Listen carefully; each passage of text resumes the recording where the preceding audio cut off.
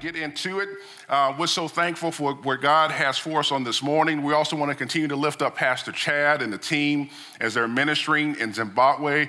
I was telling the intercessors this morning, there's at least 21 different locations for Celebration Church in Zimbabwe. And because Pastor Dixon is who he is, he's going to try to have Pastor Chad preach at least 19 of them. And they're literally stretched out all over the country.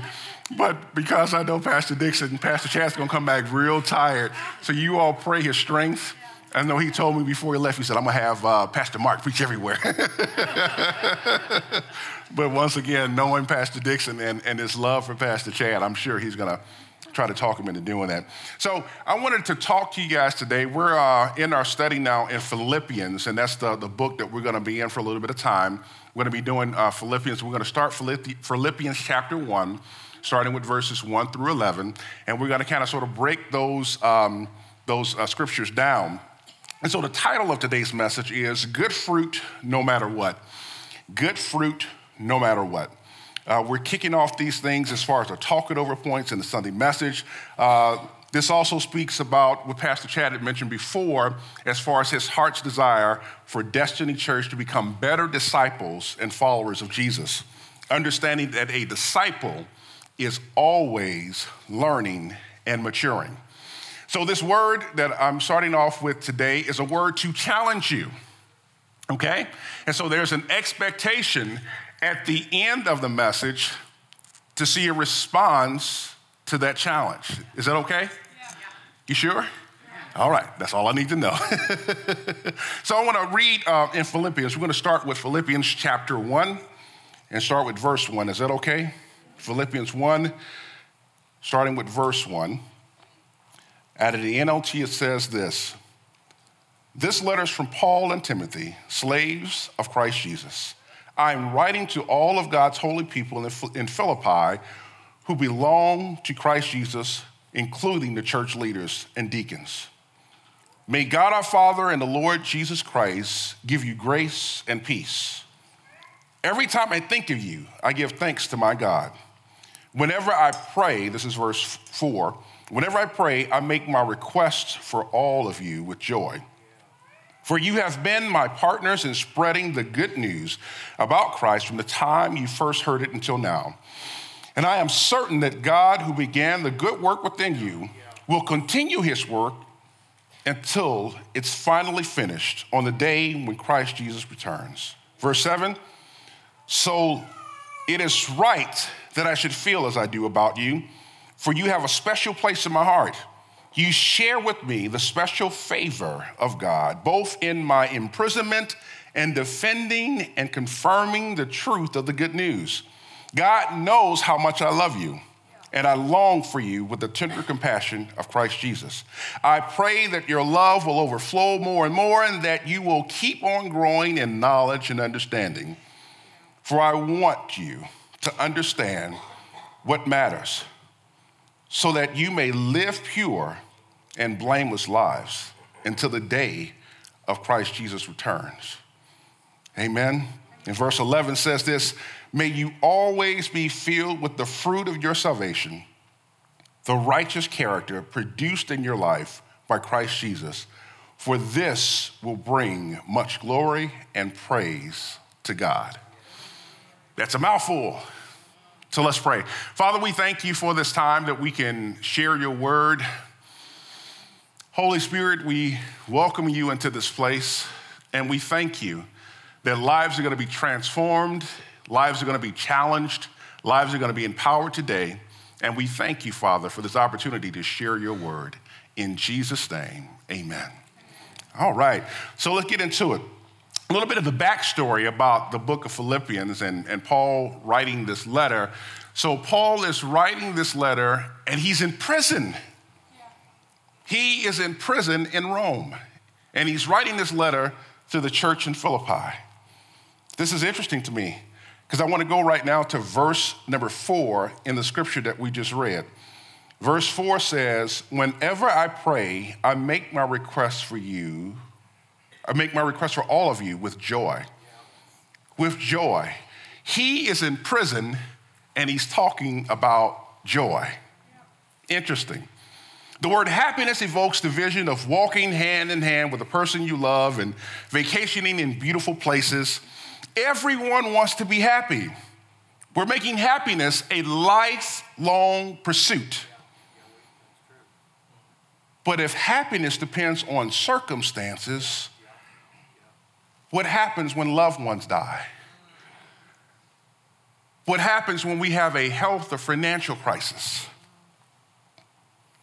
In contrast stands joy.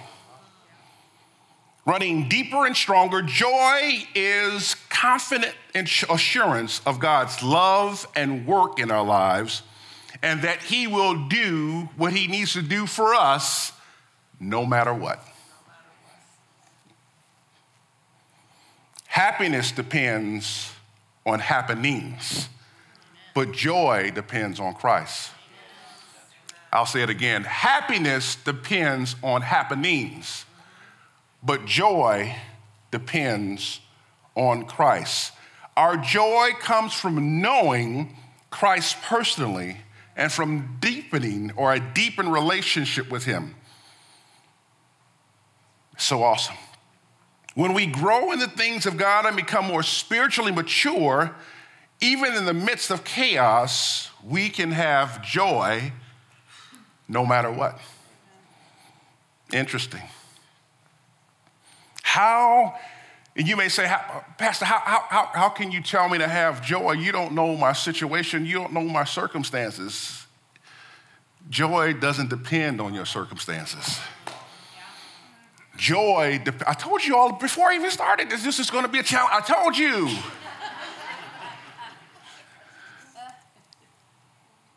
Joy doesn't depend on your circumstances. It depends on your maturity level and your relationship with God. Share a testimony with you guys. Some of you will already know this. Some of you all will be hearing it for the first time today. Just to give you an idea, I'll give you some tangible application to this idea of joy. So a little over a year ago, I went to work one morning. And as I was sitting at my desk preparing for my day, I received an email from our higher-ups, and they said, hey, we need to have an emergency meeting today. We need everybody in this meeting. So go to the meeting. The meeting lasted almost an hour, a little bit longer. And at the very end of the meeting, the person in charge says, oh, by the way, this is you all's last day, and you'll be getting your last check in 2 days. No warning, no nothing. Not even a thank you for your service. Just, this is it. Have a good day. So having taken on that particular position, and I'm thinking, I got a family to take care of. I got a family to support. What am I going to do? And so then I began to look for jobs and positions and things of that nature, and I was not able to find anything like a full-time position. All I could find was part-time positions. And so I worked in a part-time position cleaning houses.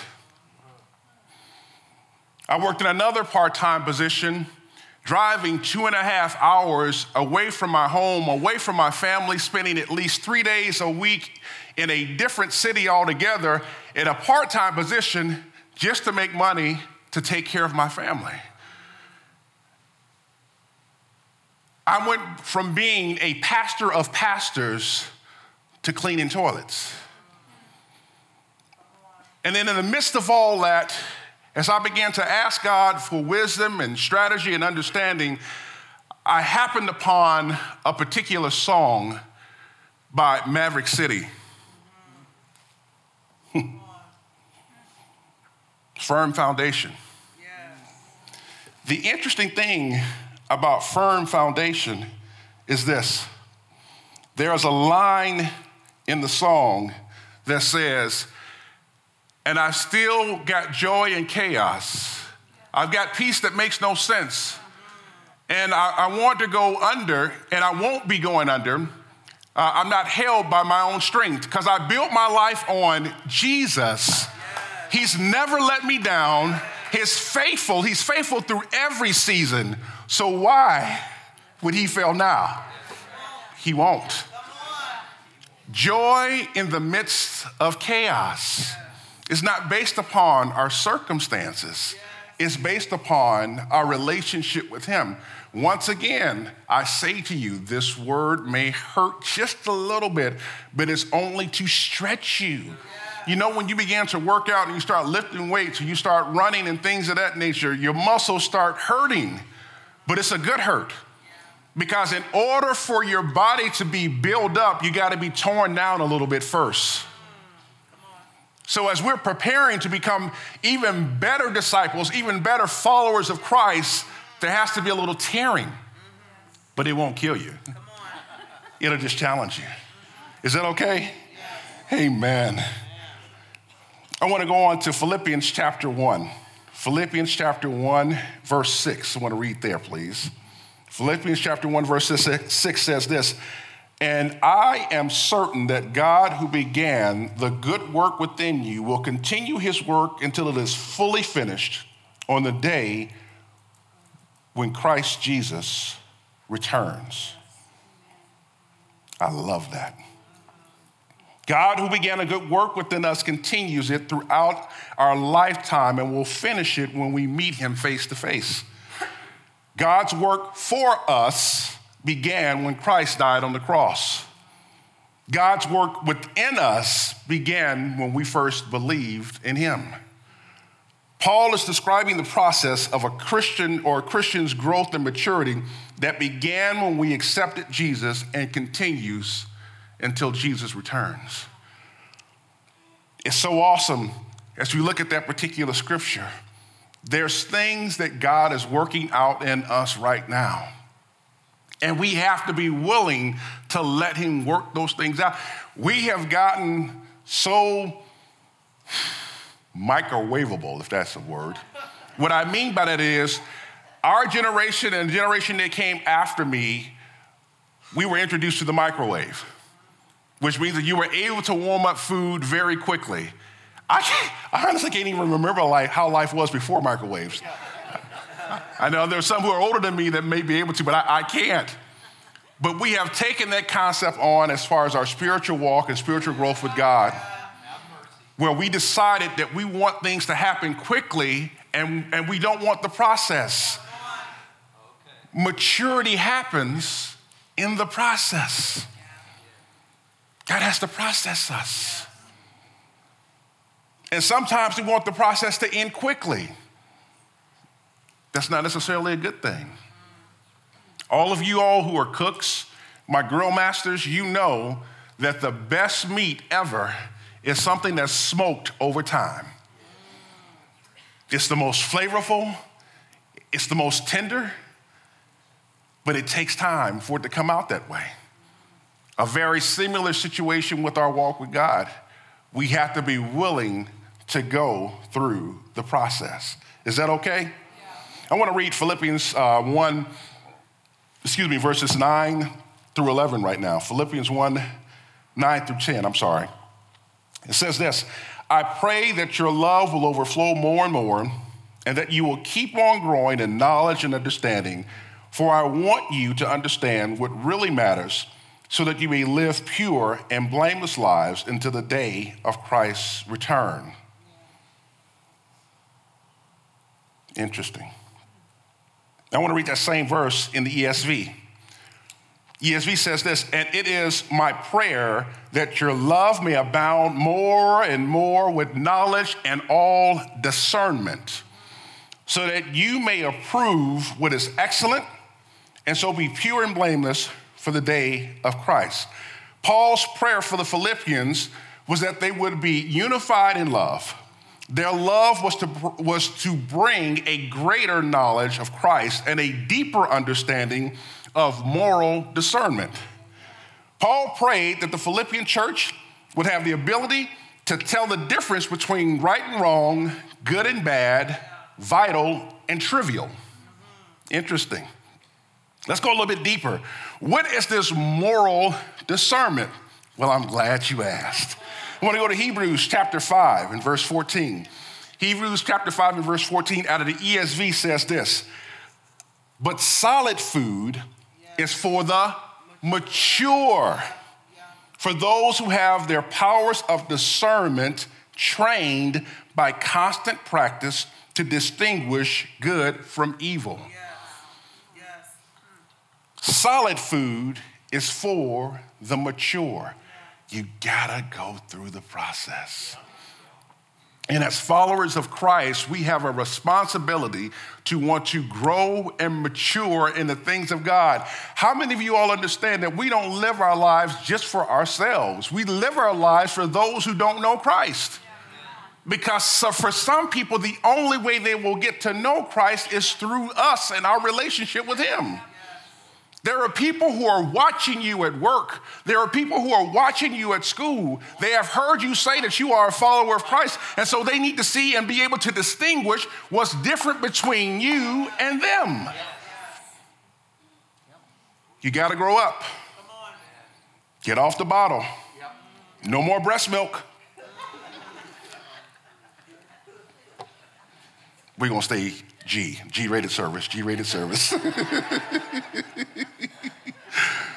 Now, I want to also look at that same scripture in the Amplified. Hebrews 5, verse 14 in the Amplified says this: but solid food is for the spiritually mature whose senses are trained by practice to distinguish between what is morally good and what is evil. What does that mean? Well, what are your senses? How many senses do we have? 5.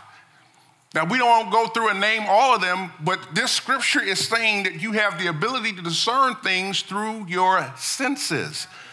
So practically speaking, how would that happen? What are we talking about? So if you hear a voice, hearing is a sense. If you hear a voice saying, run, don't sit down, run.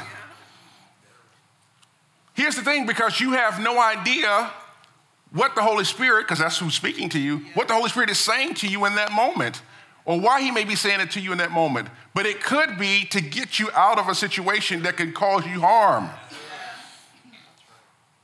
So we have to put ourselves in a position to be able to hear and discern what God is trying to say.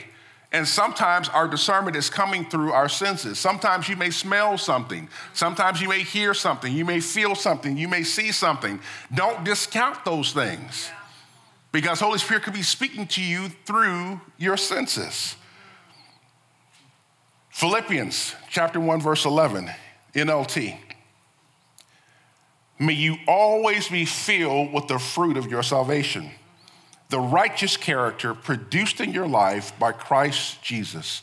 For this will bring much glory and praise to God. It's interesting to me that a lot of these scriptures that we're reading, each verse talks about if you do this, it's going to bring glory to God. Isn't that a desire of us? Shouldn't we have that desire on a regular basis to do things that's going to bring glory to God? So every one of these verses almost that I've read so far has said, if you do this, it's going to bring glory to God. Are you willing to do that? The fruit of our salvation includes all the character traits that come from a right relationship with God. There is no other way for us to gain this fruit of righteousness but through Christ Jesus. You don't believe me? All right, let's go to Galatians chapter 5. Galatians chapter 5 and verse 22 says this: but the fruit of the Spirit is love, joy, peace, patience, kindness, goodness, faithfulness, gentleness, self-control. Against such things there is no law.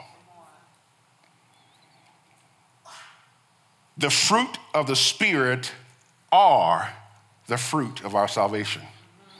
Paul's letter to the church in Philippi is also a letter to guess who? Destiny Church.